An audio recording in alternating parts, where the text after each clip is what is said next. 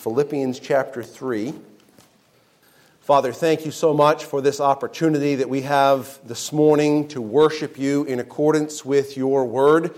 Your word is truth. We pray that you'd help us to surrender our minds, our hearts, our will to you now, that your Spirit would teach us.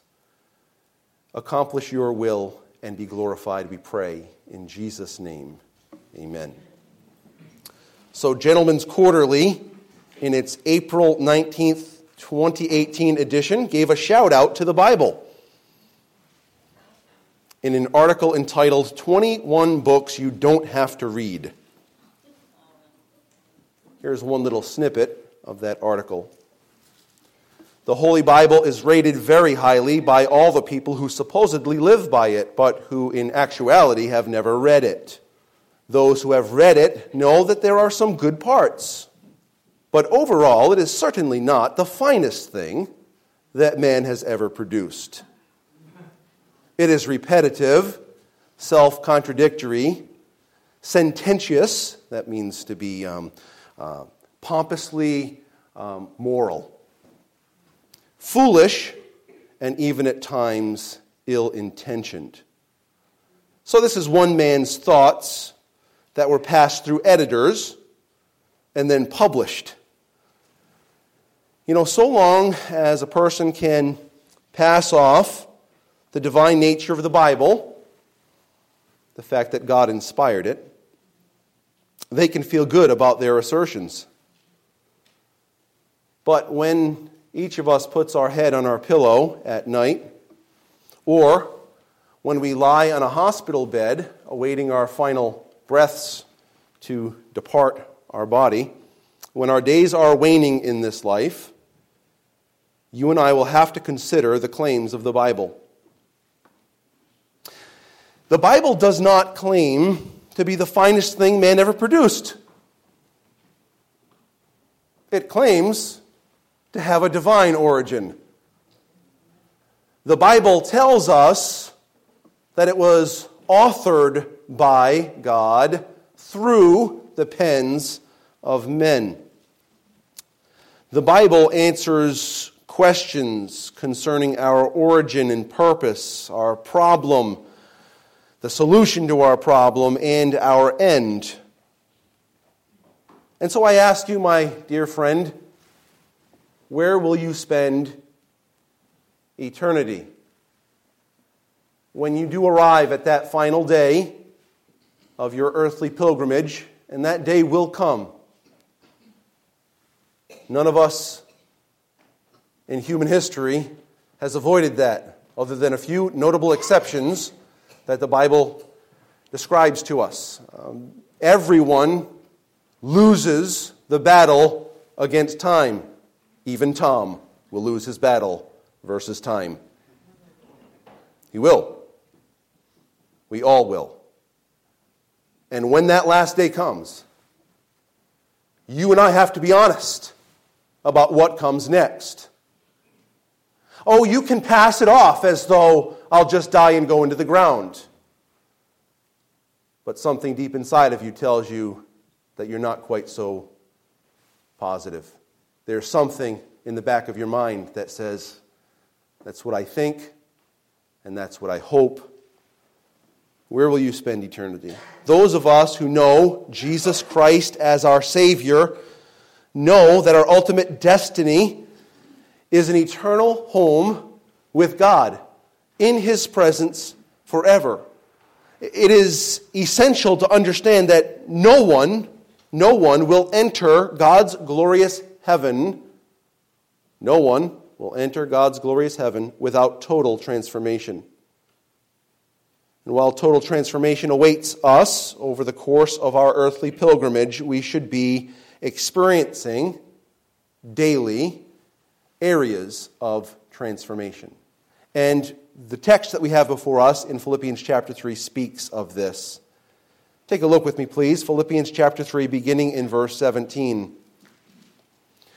Brothers, join in imitating me, and keep your eyes on those who walk according to the example you have in us. For many of whom I have often told you, and now tell you, even with tears, they walk as enemies of the cross of Christ. Their end is destruction. Their God is their belly, and they glory in their shame with mind set on earthly things. But our citizenship, where we really belong, our home, our citizenship is in heaven. And from it we await a Savior, the Lord Jesus Christ, who will transform our lowly body to be like his glorious body by the power that enables him even to subject all things to himself. Therefore, my brothers, whom I love and long for, my joy and crown, stand firm thus. Stand firm thus in the Lord, my beloved. Stand firm based on the fact that you know what God has revealed. Stand firm on the reality that God has spoken about how it all ends. See, I don't have any question in my mind how it ends. Because I know, I believe, I understand the Bible to be of divine origin, not of human instrumentation. God used men, they carried them along by the Holy Spirit to bring forth the pages of Scripture and the words of Scripture.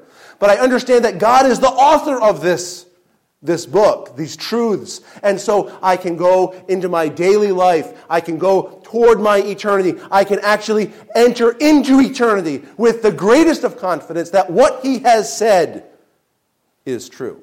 Stand fast. Stand firm thus in the Lord. That our home, our citizenship is in heaven. We're moving toward an end. And if you know Jesus Christ as your Savior, you are moving toward heaven. Heaven is described in the Bible not in its greatest detail, just enough to be streets of purest gold, gates of finest gem pearls. We see all kinds of colorful description of heaven. We don't know what it's all going to look like. We know that there are trees there. There's a tree of life. Interestingly, that tree of life gives forth 12 different fruits, one each month. I'd like you to find a tree around here that gives off a different fruit every month. We're talking about something that is supernatural, extraterrestrial, outside of what we know. There is a river of life there. There are angels surrounding the throne of God, crying out with great joy about the holiness of our great God who is three in one. And there, in the midst of this whole scene, the Bible describes a people, humans like us, from every race, every tribe, every tongue. And they all have one song, not 10 different songs, with 10 different contents and 10 different styles. One song, and it all revolves around glory to our great God and Savior, the Lord Jesus Christ, who laid his life down. He shed his blood. So we have something to sing about. This is where those who know Jesus as their Savior, we're headed there. And we don't have the fullest comprehension of what it will all be like.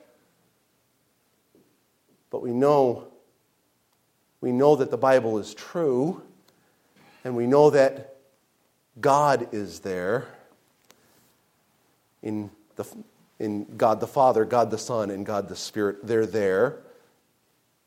And we know that believers of past, present, and future will be there. We know that we won't struggle with pain or anxiety or depression. We won't be in bondage to sin. No problems with alcohol or drugs. No sexual abuse in heaven. No pornography in heaven. No pedophilia in heaven. There won't be people abusing their own citizens. There won't be people that are oppressed there. No one will seem as though they don't have anything to eat. No one will be poor. No one will be hungry. No one will be thirsty. These are all elements of the former things. Folks, there's a day coming when all of this, the things that people struggle with daily, will be behind us. We're moving toward heaven. That day is coming. Whether you're ready or not, that day is coming. The question is, are you ready? It's essential.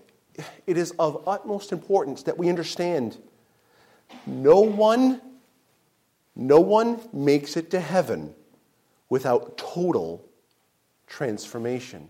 We will notice that in a sense from this passage. Our first item of interest this morning is transformation impacts our eternal destiny. No one will abide in God's presence, his eternal presence, without being completely perfect. Now that sounds unfathomable, doesn't it? It sounds unthinkable, doesn't it? It sounds like I better pack it in, and so I'm not going to make it. Well, I hope that that's the way it makes you feel from a human perspective, because that's the way it should make you feel. I cannot do enough to earn a place in the presence of God. He is perfectly holy, perfectly righteous, and perfectly just, and I am completely the opposite of that. I am perfectly corrupt. I'm completely sold under sin. That's what the Bible tells us. Look at what it says here in verse 17, brothers. Join in imitating me and keep your eyes on those who walk according to the example you have in us. We're going to come back to that. Verse 18, for many, it's a sad word, isn't it? For many of whom I have often told you and now tell you even with tears. In other words, he's not taking joy in his proclamation about these who walk contrary. For many of whom I have told you often and now tell you even with tears, walk as what? Enemies of the cross of Christ. In other words, they walk in contradiction to the cross. They walk, here's what the gospel tells us. Here's my sin. My sin condemns me, and my sin doesn't satisfy me. Why do I want to abide here? This is what the gospel tells me. Turn from my sin, away from my sin, because it doesn't satisfy and it doesn't have a good end. Turn from my sin and see a Savior. His name is Jesus. You see that God in Christ laid down his life to bear my sin. So I turn from it and I turn to him. And I recognize, because the Bible tells me, that Jesus' death, burial, and resurrection is a satisfying, sufficient payment for my sin. So I turn from my sin and I turn to the Savior, and I have redemption or justification. I have salvation. I've been born again. These folks walk contrary to that gospel message. Instead of turning from sin and toward the Savior, guess what they do? Turn from the Savior and turn toward their sin. Now, our sin is kind of tricky, isn't it? We have sins that are blatantly sinful. We can be angry. Anyone in here not think anger is sinful? When we are angry, we recognize our sin. We can be lustful, whether it be toward money or toward people. Anyone in here think that's not sinful? We're all very well aware of it. Drunkenness. Now, we're not going to talk about alcohol, just drunkenness. Overindulging in alcohol. Anyone in here not think that that's a problem? Everyone would say, okay, that's obvious. So there are certain sins that are very obvious. And then there's the subtle sins. I'm a little bit more spiritual than you are. That's why I get to be behind the pulpit. And you get to sit in the pew, because I have something to offer you.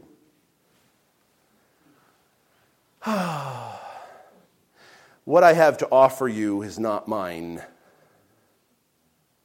It's right here. I am not special. The Word is special.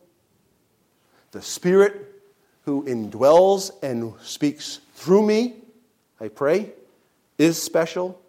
And the one to whom I point you, Jesus Christ, the Son of God the Father, He is special. I'm a little better than you are. And we all can struggle with that. Because my sin is not so irritating as yours. Yours is super irritating. Mine is only minimally irritating.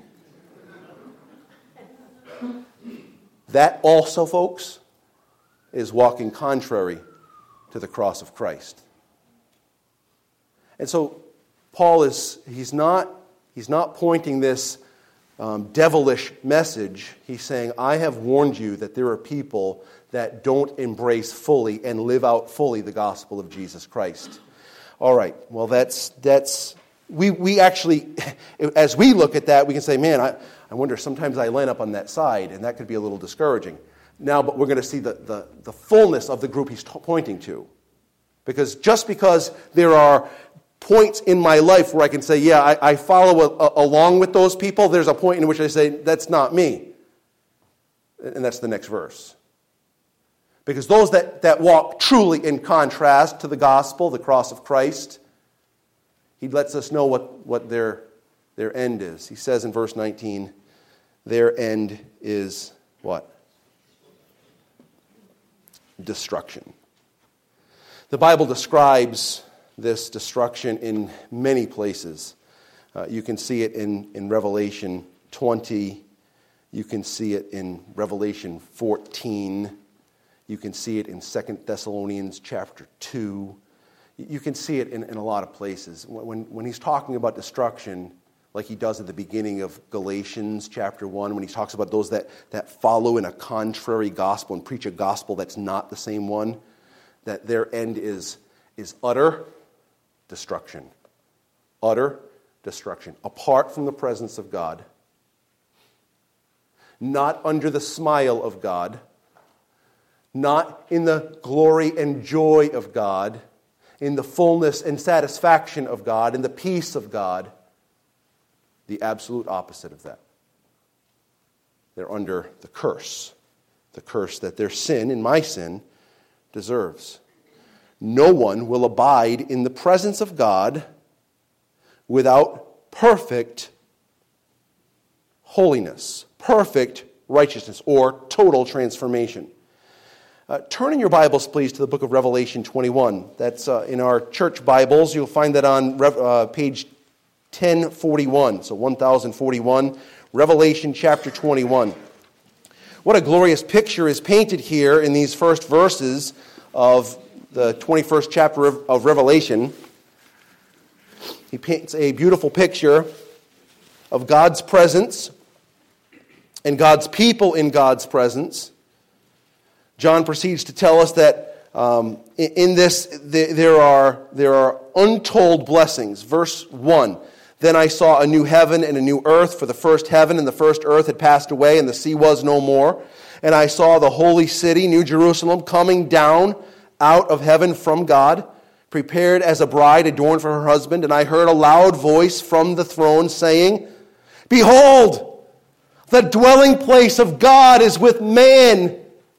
He will dwell with them, and they will be his people. And God himself will be with them as their God. He, God, will wipe away every tear from their eyes. And death shall be no more. Neither shall there be mourning, nor crying, nor pain any more, for the former things have passed away. And he who was seated on the throne said, behold, I am making all things new. And he said, write this down, for these words are trustworthy and true. And he said to me, it is done. I am the Alpha and the Omega, the beginning and the end. In other words, I know how this thing goes. I'm at the beginning, I'm at the end, because I am the beginning, I am the end. This is a done deal. It's visionary for you, it's future for us, but it's present with God. It's done. To the thirsty I will give from the spring of the water of life without payment. The one who conquers will have this heritage, and I will be his God, and he will be my son. So now we're not talking just about the masses. These are my people, and I am their God. Now I am his father, and he is my son. This is incredible. This isn't just glorious. This isn't just mass joy. This is also intimacy with God. This is what God paints as a picture of heaven. But he also tells us not everyone's going to be there. In the next verse, sudden sadness strikes us in the midst of utter joy. Listen to what it says. But as for the cowardly, the faithless, the detestable, as for murderers, the sexually immoral, sorcerers, idolaters. Listen, please. If we stop right there, we're like, yeah, they all deserve it. Rotten people. Oh, your grandmother ever tell you uttered a white lie? Because the next thing it says, and all liars. Ruh-roh. Don't sit there and tell me you never lied. Just so you know, deceit. Manipulation. Kind of just shading the truth. You're walking up on like the edge of it, skirting it a little bit. That's a lie. There's no one in this room that does not fall into the dreadful state of verse 8. All liars. Oh, well, what about them? What about them? What does it say? Their portion will be in the lake that burns with fire and sulfur, which is the second death. Maybe he made a mistake. Maybe that just slipped. Our GQ article might feel that way because they think it was not the finest work of man's hands. Well, let me just tell you, it's God's work. It's divine in its origin, but maybe he misspoke. Next chapter. Take a right, one page. Chapter 22. Verses 14 and 15. Oh, blessed are those who wash their robes so that they may have the right to the tree of life. I love this. And that they may enter the city by the gates. I love this. We're entering into the presence of God. It's an eternal, glorious, joyful, peaceful presence. It's great. Verse 15 smacks us outside of the dogs and sorcerers and the sexually immoral and the murderers and idolaters and everyone who loves and practices what? Falsehood. We've got serious problems. And if you think maybe the Apostle John was having a senior moment, he was making a mistake, well, let's see what the psalmist has to say about it in Psalm 15. In Psalm 15, this will be on the screen. The first screen, words are nice and big. Second screen, words are nice and small. If you don't see it, take a look in Psalm 15 later. Sorry about that. I should have made them bigger. In Psalm 15, the psalmist is describing the character of those who will dwell in God's holy hill. It says, he who walks blamelessly and does what is right, and speaks truth in his heart, who does not slander with his tongue, and does no evil to his neighbor, nor takes up a reproach against his friend, in whose eyes a vile person is despised. In other words, they have the same senses that God has, but who honors those who fear the Lord, who swears to his own hurt, and does not change or turn back, who does not put out his money at interest, does not take a bribe against the innocent. He who does these things shall never be moved. Are we getting the sense of who belongs in heaven? If we haven't gotten it yet, Jesus had something to say about it. In Matthew chapter 5 and verse 48, Jesus said this, "You therefore must be perfect, as your heavenly Father is perfect." Peter quotes Leviticus in 1 Peter 1:16. In 1:15, he applies Leviticus 11:44, and here's what he says. "As he who called you is holy, you also be holy in all your conduct." If we need to be perfect in order to enter into the presence of God eternally, and the Bible declares that all are sinners, we have a major problem. We have a major problem. You ready? We need to be transformed. We need to be transformed. Look at what the Bible says in 1 Corinthians 15. That'll be on page 962 of our church Bibles. 1 Corinthians 15. If we don't have an understanding of the perfect standard of God, we have a lessened, a diminished view of the gospel. If we don't understand the utter perfection that is necessary to enter into God's eternal home, we will not treasure and exalt and rejoice in the truthfulness of the gospel message. Here in 1 Corinthians chapter 15, it's a chapter about resurrection.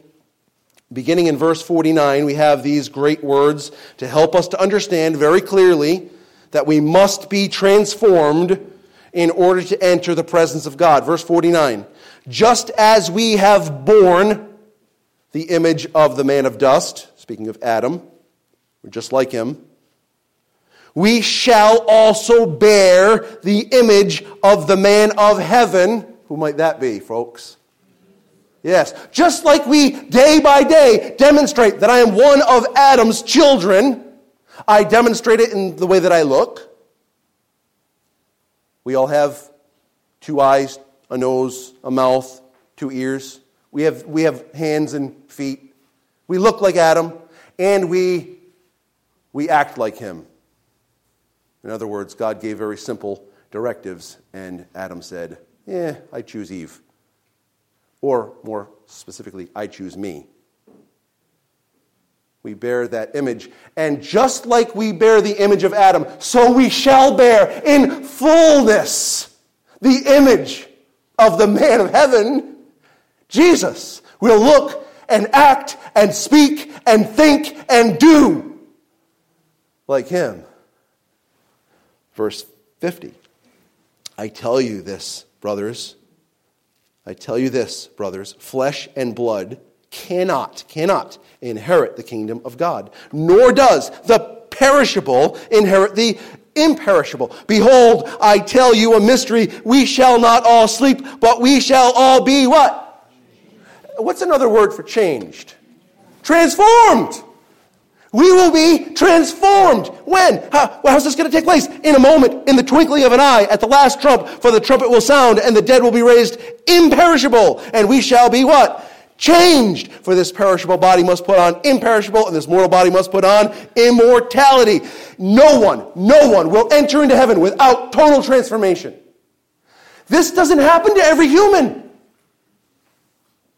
This happens to those who know Jesus Christ. We are moving toward the end.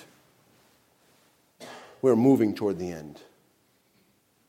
And for those of us that know Jesus as our Savior, that see our sin for what it is, and our sin for what it deserves, and our sin for what it does in our relationship with God, we treasure the gospel.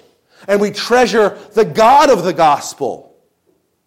God the Father, God the Son, and God the Holy Spirit, because we recognize without God's miraculous divine intervention, I would get the just recompense of my actions, which is in eternity separated on the outside on the outside of God's glorious presence, outside of God's glorious joy, outside of God's filling peace and satisfaction and love and intimacy. In fact, outside of God's miraculous intervention, I would spend an eternity separate from Him, receiving judgment for my rebellion, because I walked contrary to the cross of Christ. And my end was destruction until God opened my eyes to see that this is not the work of men, that this is not just some fallible piece of literature that's repetitive and self-contradictory and pompously moral. That poor guy does not know. He doesn't know Christ. He doesn't know God. He doesn't know the truth of the Bible. And unless God intervenes, unless God opens that man's eyes that he might see the glory of the gospel and the truthfulness of the word, he will spend eternity and he will regret those words. I wonder if they'll ring in his ears. I wonder if it'll just keep sounding and sounding and sounding and sounding again. I don't know the guy. What can I do? But here you are. Here we are. Folks, our end does not need to be destruction. God, in His glorious kindness and His long-suffering toward us, laid down the life of His precious, beloved, the Son of His love. He lays His Son's life down to bear my sin, so that I will not experience the just reward for my sin. This is the gospel. Do you see your sin? Do you see what it does, what it deserves? So we want to live and respond in accordance with how God has told us. The gospel declares Jesus' perfect fulfillment of every requirement. He walked in perfection in our place. Then He laid down His life as a substitutionary sacrifice. In other words, He paid for our sins instead of us. God, having been satisfied with His payment, raised Him up. The apostles preached a gospel of repentance and belief. When we see the sacrifice of Jesus, it causes us to see the futility of our sin.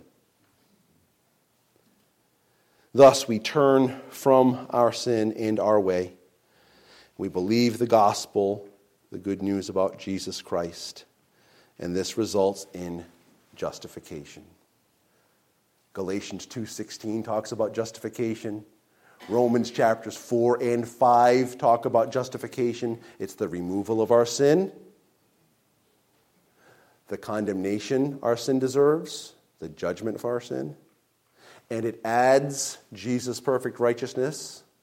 This comes through faith in Christ. That's a transformation of the records. If you've trusted Jesus Christ as your Savior, if you've come to see your sin for what it is and Jesus for who He is, and you have trusted Christ as your Savior, God has transformed the record of heaven. Instead of it reading Rob, the sinner, the idolater, the liar, the rebellious, it reads Rob, the righteous. And you could describe many things, all in accordance with Jesus' perfect fulfillment of the law. This is justification. He changed the records. They've been transformed because I've trusted Christ. No one will enter heaven without this transformation. Friend, I don't know. How can I know in your life whether that's taken place? You need to figure this out. Between you and the Lord. One of the things I can tell you is the Bible tells us in both Romans chapter 8 and Galatians chapter 4 that if you're one of God's children, God's Spirit bears witness in you. You know how he bears witness? He helps you to recognize that God is not an ogre or a potent, cruel judge, but God is your Father who has given you life and has called you to himself. And his Spirit bears witness with your spirit that you are a son of his. And your human spirit, through God's Holy Spirit, cries out, Abba, Father. Father, I have a relationship with you. It's real, it's tangible, and it's eternal. That kind of a relationship with God provides the total transformation that we need. The end of our passage in the book of Philippians talks about the power of God, and next week we're going to pick up on it. But what it's going to tell us is that at the end of our days, when the Lord Jesus comes to get his bride, my body, my soul, and my spirit will be completely transformed. This lowly body will be like unto his glorious body. And the power to bring that about, not mine, not the church's, but the power of Jesus Christ himself, whereby he brings everything into subjection. That's what he does. It's his power. And whenever God designs to do something, he always does it because he is God. I like that. So if you've trusted Christ, total transformation is coming, and you will be forever in the presence of God.